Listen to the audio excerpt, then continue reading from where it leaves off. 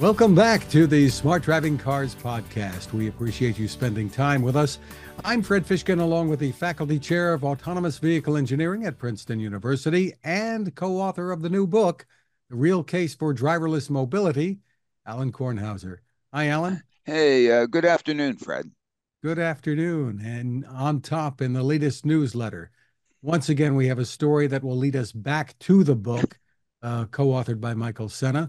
First, GM CEO Mary Barra said a couple of days ago that GM is looking at the best path to unlock value at its self-driving unit Cruise.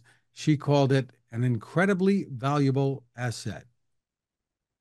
Agreed, it is an incredibly valuable asset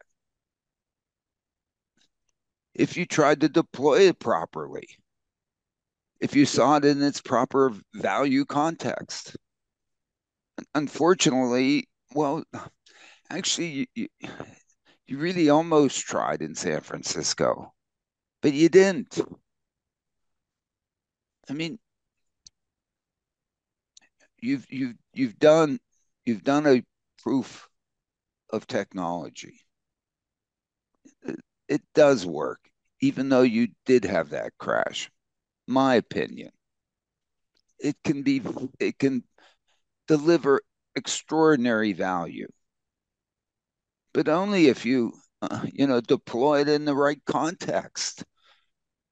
It's not going to create extraordinary value for you in the context you've been deploying it. That's why you need to read the book. That's why you need to buy 1,000 copies and make sure everybody in Cruise and GM reads it. Not that I'm pitching the book, but I guess I'm pitching the book. But my goodness, how did you get this so wrong? Anyway, And meanwhile, the head of hardware at Cruise, Carl Jenkins, on the same day as Barra spoke, resigned from the company. That's really just the latest in a whole series of people who either resigned or were yeah, fired. and who knows what's going on internally and whatever, but really, it wasn't the hardware platform that went awry. Not really. I mean, it was doing a pretty darn good job. And but boy, the way it was deployed and the way it was managed and the way it was, most unfortunately, I guess the heat of the moment, just, not played right. But the focus hasn't been correct. The market that that was being pitched to, good luck. That is not gonna that's not gonna be the valuable property. Read the book. Which says in a nutshell that the market is to provide disruptive, safe, affordable mobility, driverless mobility to people who need rides. Well, that's what I was finally quoted as saying in the San Francisco Standard. Thank goodness. It may be the first time that it's been put in print in San Francisco. This isn't about lidars. This isn't about, hey, put a sign on it, driverless. Actually, probably what you should do is put a blow up person behind the wheel to make it look like it isn't driverless.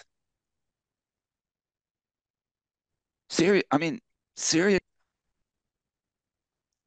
That's not the value proposition here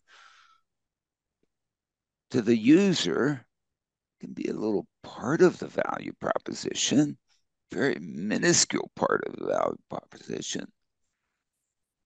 The value proposition is because now you're writing code to manage the vehicles that obey you absolutely, 99.99%,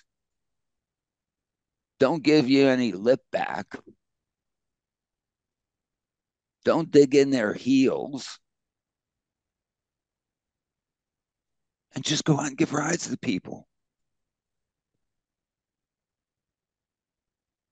who need rides. And you can end up doing that so productively. I think I put it in my testimony in support of Cruz when in front of the Public Utilities Commission. I don't know. My back of the envelope says you can do it for in San Francisco 7x7 for those who need it, under $5 a ride, and make money. That's affordable. Did it ever come out of anybody's mouth at General Motors? Did Mary ever say, "Oh, no"?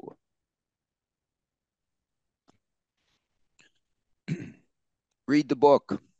Meanwhile, Ellen, it's been a week since the burning of a Waymo vehicle by a crowd in Chinatown in San Francisco. And the San Francisco Standard reports that both police and Waymo are in the hot seat.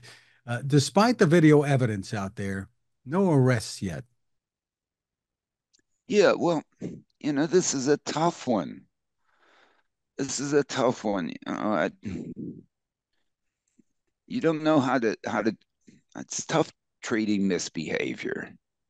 What do you do the first time? You bring out the belt and you belt them. Probably not. I don't know. Probably not unless you're total law and order person. Yeah, there are excuses available both ways. Although maybe not. I mean, maybe not as much as on Waymo. I mean, Waymo should be able to look at this and say, what were we trying to do? Where were we going? What did we do? And of course, if they want to make a government case out of this thing, then of course all these deep questions are going to start being asked. And whew, I don't know, the Waymo's you know, sitting there and answering those, even answering those well, that does not do you a whole lot of good. So maybe it's worth just, you know, going back and say, you know, this is a corner case, just like all the other crashes were corner cases.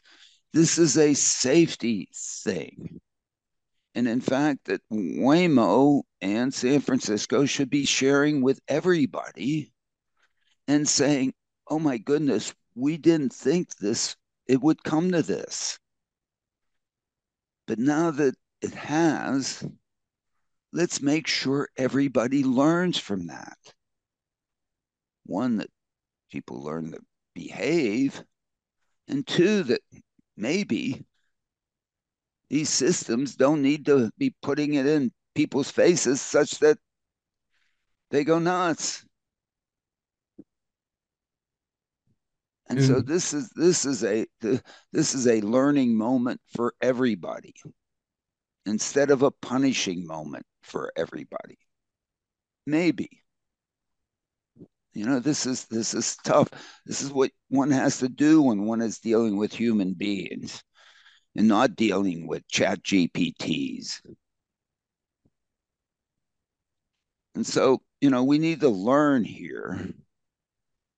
We need to sit back and folks need to read the book. Of course, that's my answer to everything, Fred. Don't worry, I'm not going to get rich off the book.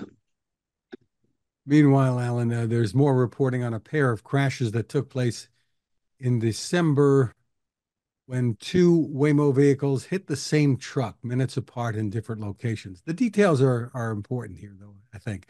Waymo says it was a tow truck improperly pulling a pickup truck that was the front of the truck was facing the roadway, and it reportedly fled the scene. Waymo says its vehicles misinterpreted the conjoined vehicle's direction of travel. The drive also says Waymo recalled the software, which is Yeah, an over-the-air update. well, one would recall that Chat GPT software. I mean, what? I mean, did anybody at Waymo really say what dog ate whose homework? What? The fault, the, it got confused because a vehicle, a entity was pointing the wrong way. Since when is pointing the one way or another way pertinent to, you know, driverless operation when you're the only objective is to move and not hit stuff? Right. An object in front of you, it doesn't matter which way it would be Well, pointing. I mean, the way it's pointing, one would put in an algorithm.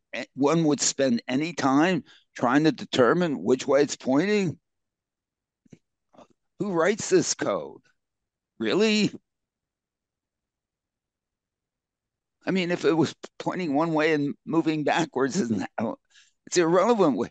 Put a position vector, velocity vector, acceleration vector, jerk vector, and so on each of these objects, and then you know which way it's going. Do that implicitly or explicitly, whatever. But what you're spending computer cycles figuring out which way a vehicle is facing in your determination of should I hit it? Do I get around? Do I stop before it? I don't. Maybe code these days is just oh all about I don't know form rather than substance. I mean what?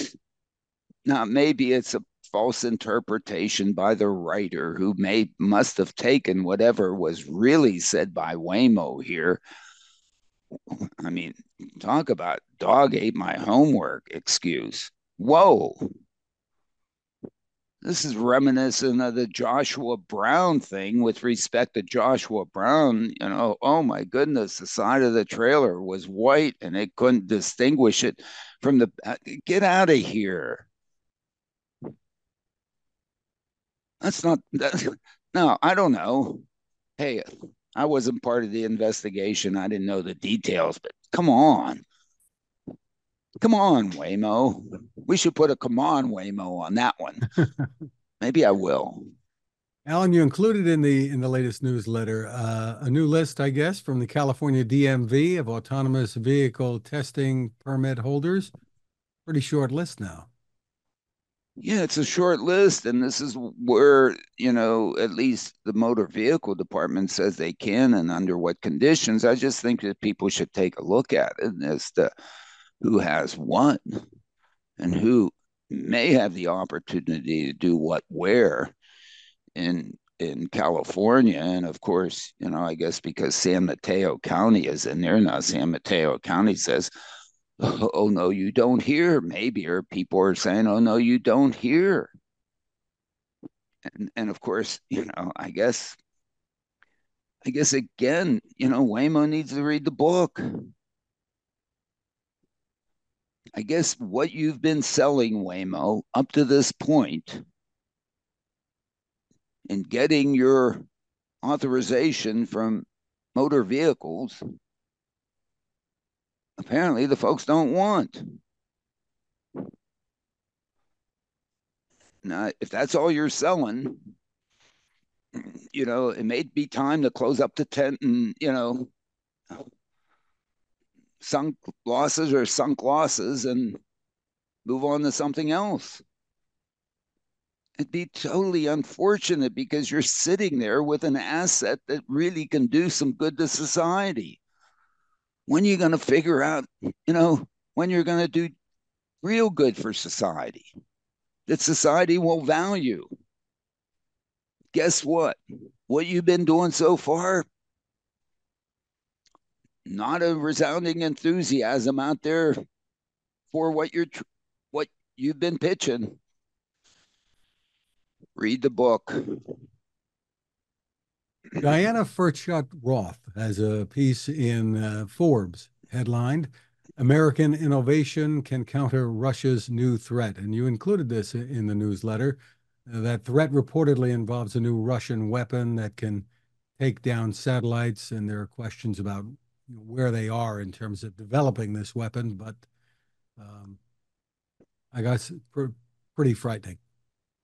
Yeah, it is frightening. I mean, great Russia, you're going to blow up satellites and create debris fields in space to basically then ruin space forever, or at least for a very long ever. Might as well blow up some nuclear weapons too and ruin the Earth too. Why not? I mean, come on. What? Really? We're going to start blowing up each other's. You know what happens when you create debris fields in orbit? All those little pieces going with who knows what velocity vectors, who knows where. And now you have something going around that has to avoid all those suckers. Well, good luck. And how thick is the shielding going to have to be in there? Because it's impact velocity. If the things are coming at you like that, ooh, the impact velocity is like, whoa. Ask ChatGPT, it'll tell you. Was that a come on, Vladimir? That's a come on, Vladimir. That's a come on. What? I mean, you're not you're not wasting your resources enough in the Ukraine, and now you got to waste them there, and you got to waste them everywhere. I guess everybody in Russia must be, nice, well fed, well housed, well clothed, and happy as clams. What are these folks doing? I mean, I guess forget about it, Waymo. Don't bother reading the book. I mean, I wish I could tell Vladimir read the book, but I mean, whatever. Just, I guess it's good that I'm getting old. Won't have to deal with this garbage very much longer anymore. Alan. Well, the LA Times reports California EV sales, electric vehicle sales, fell in the second half of last year and asks, is it just temporary or a threat to stated climate goals here? Well, whether or not, the EVs were really going to make a dent in stated climate goals is, a fundamental question, of course, still remains. It's, I guess, um, when you really only have one company really with a viable product out there in the plug-in EV field, um, that may not be enough to push it over the top to become, substantive. I mean, it's really tough for a company. At least, you know, Apple in this thing had Samsung also pushing these things. So maybe that's why it got to be, you know, and Nokia and others, and HTC before them, and so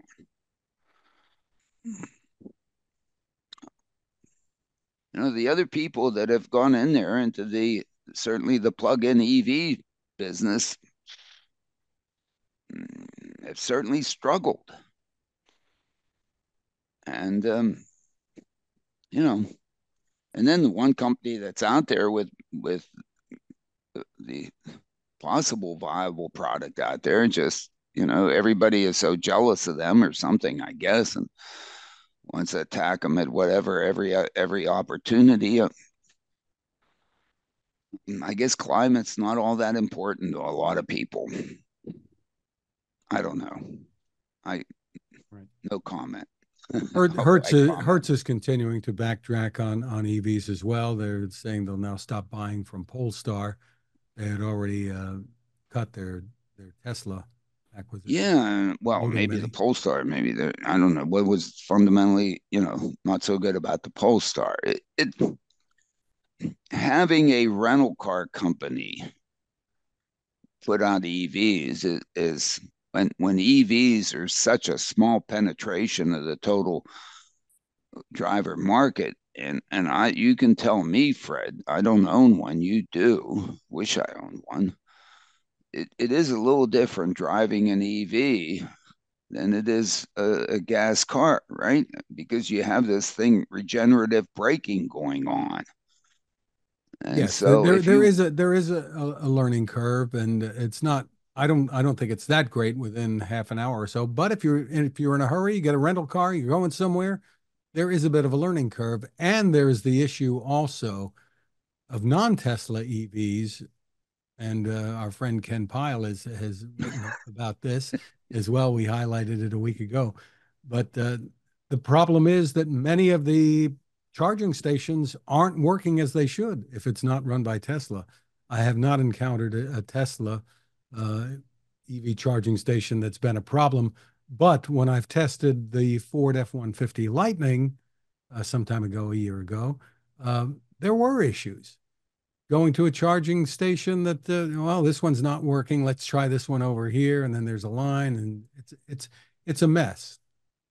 Yeah, um, and I don't know how other people are with renting cars because of the pricing situation, appropriately so. If you return the thing without the tank full, then you have to find a gas station near the airport, and in some sense, it's the car rental companies have known that that's a challenge. That's why they offer you at least, hey,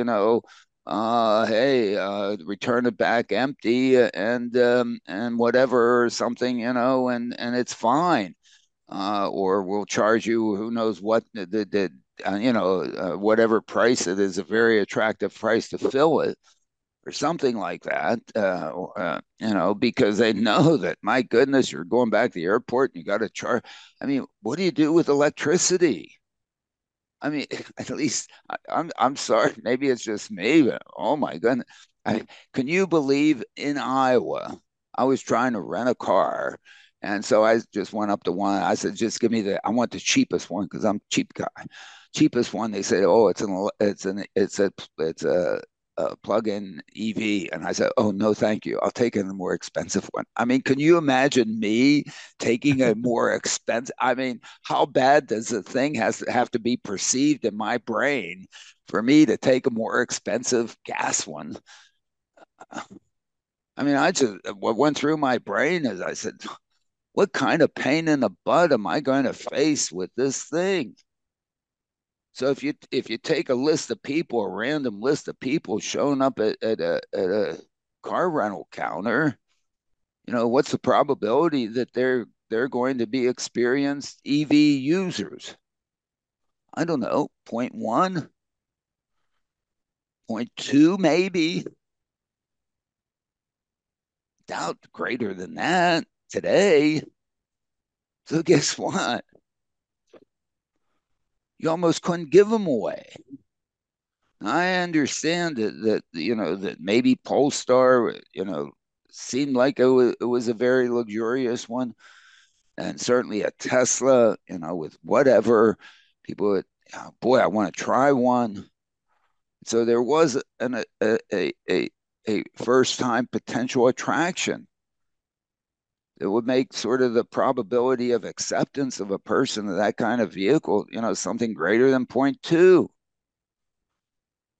or even point 0.1. It might be as bad as point 0.1. But with the fleet that they were building and coming out of bankruptcy and so on, I could see they needed a shtick. The car rental market coming out of COVID. It's amazing it survived because in COVID nobody was renting any car. I don't know. Maybe I don't know. I don't know. Maybe I missed it how they survived through COVID when nobody was traveling, nobody was renting cars. But somehow they did. And coming out of that, one could see, hey, this is a great marketing ploy by Hertz, whatever. Have these vehicles look like environmentally, check the boxes. And maybe people did run them once. Heaven forbid. I mean, especially maybe with Polestar, with I don't know how they recharge those suckers. I mean, people must have gone. I don't know. They must have seen it earlier. People were going nuts. It's kind of neat, but I don't know how many tow trucks did they have to put out there. What do you do when you run out of charge? On the side of the road. Well, basically, you shouldn't. Let's put Well, it I that way. I But know about shouldn'ts. You know, the vehicle is going to tell you if you're not going to get where you're planning to go. At least a Tesla will. I assume a Polestar would as well. It's interesting. I don't know. Ford has confirmed that it is going to be sending the Tesla charging adapters to all of the F-150 and Ford Mustang Oh, is Mach-E that right? owners so that they'll be able to go to the Tesla charging stations. I don't know when that's going to happen, but they made the announcement a couple of weeks ago.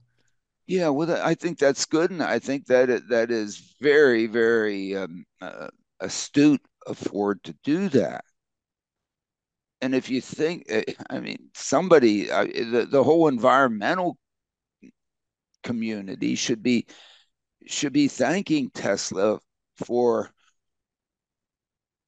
self-investing in these charging stations early on and realizing that, my goodness, without it, you almost don't have a chance. I mean, you're almost done from the very beginning. And so, in a sense, the brilliance of that. I mean, otherwise, you get cut off at the knees. And so, people, I don't know, say, oh my goodness, they're going to make money off it. I guess they should. The brilliance of it. And you look now at the public sector trying to just throw money at this. And the questions as to whether or not charge point is, legitimate, not legitimate, whatever, and so on. Nobody has, I mean, everybody else is like, how did they paint themselves into that corner? And so, I mean, doing society of value, sharing and making open the Tesla chargers to everybody, and apparently not gouging folks in that process. Doesn't seem like they aren't gouging yet. Do they have the opportunity to predatory price here? Probably. I mean, and probably do it in brutal way. Make Enron look like, you know, child's play. Well, there is competition certainly on the way. A group of automakers have kind of banded together to create a rival network of charging stations using the Tesla standard, by the way. But Yeah, and BP and a bunch of the oil companies are maybe doing this too, and so on and so forth, or at least have announced it. Let's see how many shovels get put in the ground when, and how many electrical connections get hooked up when, and where in the heck is the electricity coming from to with respect to gasoline, you have a truck that shows up and puts the stuff in there. Where do the electrons come from to put them in? I they guess the have to come from utility somewhere, companies right? are like licking their chops. There is some new reporting, Alan, on a Tesla crash from 2022 in which an employee who was driving on FSD Beta reportedly, who had been drinking, was killed in a crash. Elon Musk is quoted by Electrek as claiming the vehicle was not on FSD Beta, but this is a case um, regardless of whether it was using FSD beta or not, I think, where it's been acknowledged that the driver, the Tesla employee, had been drinking too much. Well, I think I don't know. I haven't gone through, and somebody else can and probably should. Maybe they already have gone through all these cases and seeing, to what extent is it driver misbehavior, or is it, is it that is it not driver misbehavior that is really the the element in the crash? And this is before the new capabilities for driver monitoring were implemented Yeah, following it the may it NHTSA may very agreement, well be, and so on. But well before that, right? and if it is, whatever, that's the past. In the future, it looks like there's driver monitoring. And as I've suggested in the newsletter, a little bit tongue in cheek, but not really tongue in cheek, is that Tesla and NHTSA should just sit down and work together. I think Tesla wants its customers to be safe. It's put this in there to be safe. I take Elon at his word when he says that, in fact, drivers would be safer with this on instead of off. I don't think he's I don't think he's doing it for the money, but I'm a fanboy. I admit it. But wouldn't it be interesting if NHTSA and Tesla just kind of cut a deal? NHTSA saying to Tesla, look, you know, you could just do A, B, and C and make sure and whatever and so on. And in fact, you should really, if people misbehave, take the toy away, put them to the side of the road, ask them for a note from their mother, whatever. That's I'm being a little flippant, but we can seriously come up with things. And of course, then Tesla could easily implement these things with over the air updating that costs them incrementally, essentially zero. Or if it costs them a couple bucks and they said, we should say, here, we'll pay you. Because compared on all the other things that we would have to do to be able to achieve that level of safety, this is the biggest bargain in the world. And then, you do it. And then when your customers complain to you about it, oh my goodness, you're mistreating us. Look at what you're treating us like children. We are responsible entities. Whatever, whatever, whatever. Tesla has the covers. NHTSA made me do it. Don't look at me. Talk to your congressman or congressperson. And of course, NHTSA would say, hey, yeah, talk to me. Look, our job is make sure you're safe and let you have a little bit of mobility. Because otherwise, we'll make you safe without giving you any mobility. Because that's how we can really make you safe. Have you stayed home? But we're willing to, agree that maybe it is good for you to get out every once in a while. So we're going to let you do that. But you got to do this. And we made Tesla do it. We beat them over the head. I mean, this is like win, win, win, win, win, win, win for everybody. What they make sure they have to do is if somebody, tries to circumvent these things. Oh, I mean, like Consumer Report reports, oh my goodness, somebody can put a whatever over top of it and hang this for whatever and so on and circumvent it. Geez, the camera there, if it's not seeing anything, then you don't get it. And if it's seeing you doing this, you don't get it. You only get it if you behave.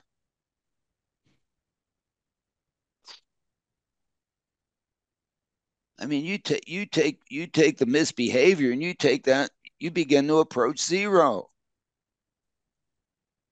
You do a 90% cut in the misbehavior. The other 10%, it'd be nice if we could get it. The other 10% are just so tough and so on. Let's at least get the deal with the last 10% or like even last 20%. Let's get rid of the first 80%. It's so easy. I mean, this is an opportunity, but nobody's reading the book.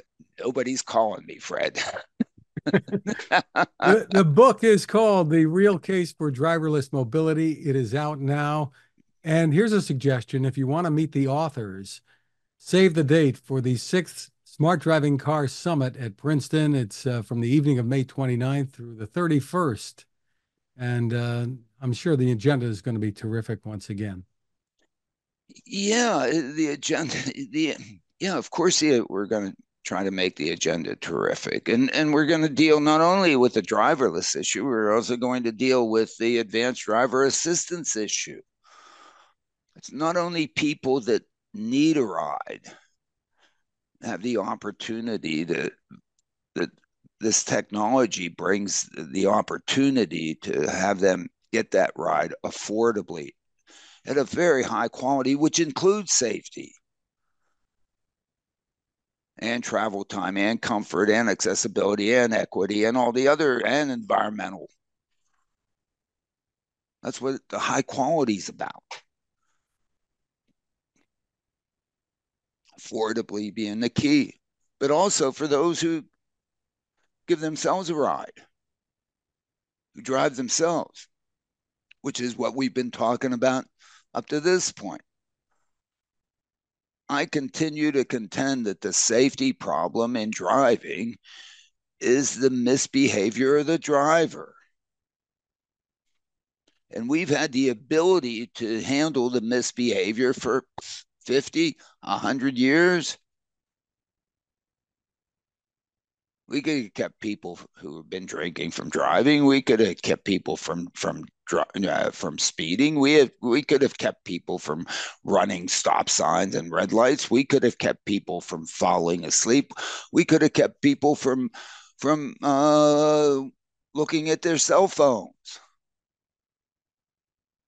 but we didn't. Why? Because I guess as a society, we don't want to be, you know, that overbearing, that strict, that, you know, Putinistic.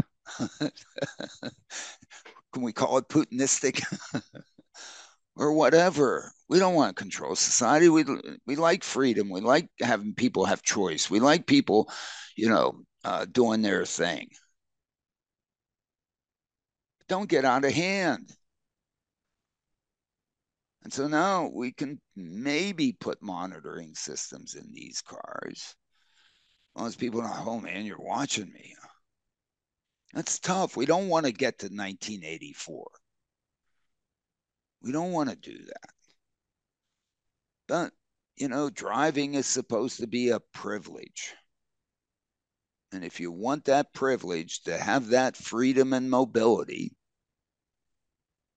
then the quid pro quo maybe behave. And if you're not going to behave, then we're just going to, pull over the side of the road and tell you take a deep breath, settle down, get your composure back.